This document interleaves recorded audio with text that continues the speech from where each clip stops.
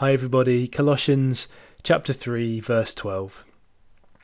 Put on then as God's chosen ones, holy and beloved, compassionate hearts, kindness, humility, meekness and patience, bearing with one another, and if one has a complaint against another, forgiving each other.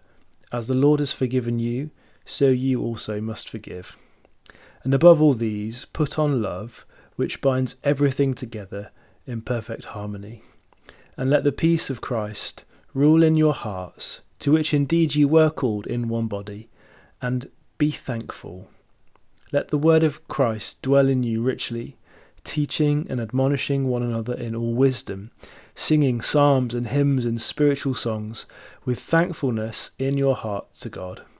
And whatever you do, in word or deed, do everything in the name of the Lord Jesus, giving thanks to God the Father through him. Thankfulness is 3 times in this passage, verse 15, verse 16 and verse 17.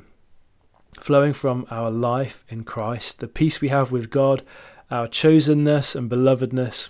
First, Paul's told us we are good to one another, as the Lord is good to us. And how do we relate to God? Thankfulness, gratitude. It could be argued, I think, that the fundamental posture of the Christian life is gratitude. Think of how many times the scriptures erupt in praise and adoration and thankfulness to the Lord for everything he has done, his life, his ways, his creation, his patience with us in our sin, his redemption in Jesus, his power to save and keep us through life's troubles and suffering, the hope that he has secured for us in eternity, all of the blessings that come to us from the Father in the Son by the Holy Spirit. And when we think of that, this little command of verse 15, be thankful, it is not a command to whip something up out of nowhere. It is not like writing a letter of thanks to your elderly auntie for that Christmas present you didn't like. No, with this God, thankfulness springs up spontaneously and happily when we truly see his grace to us who do not deserve it.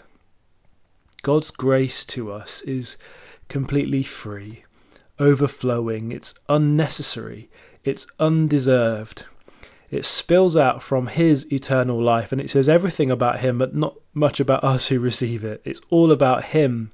Nothing we have done has earned it or deserves it or requires it. It's just that it is his nature to love and give. That's what he's done in Jesus. From our side, there is no deal, no exchange, not really even any answer to all of his grace. But we could say our gratitude and thanks is just like an echo of God's kindness back to him. Really, all of the substance is in him and what he has done, and our response is just an echo. One theologian said that gratitude follows grace, like thunder follows lightning.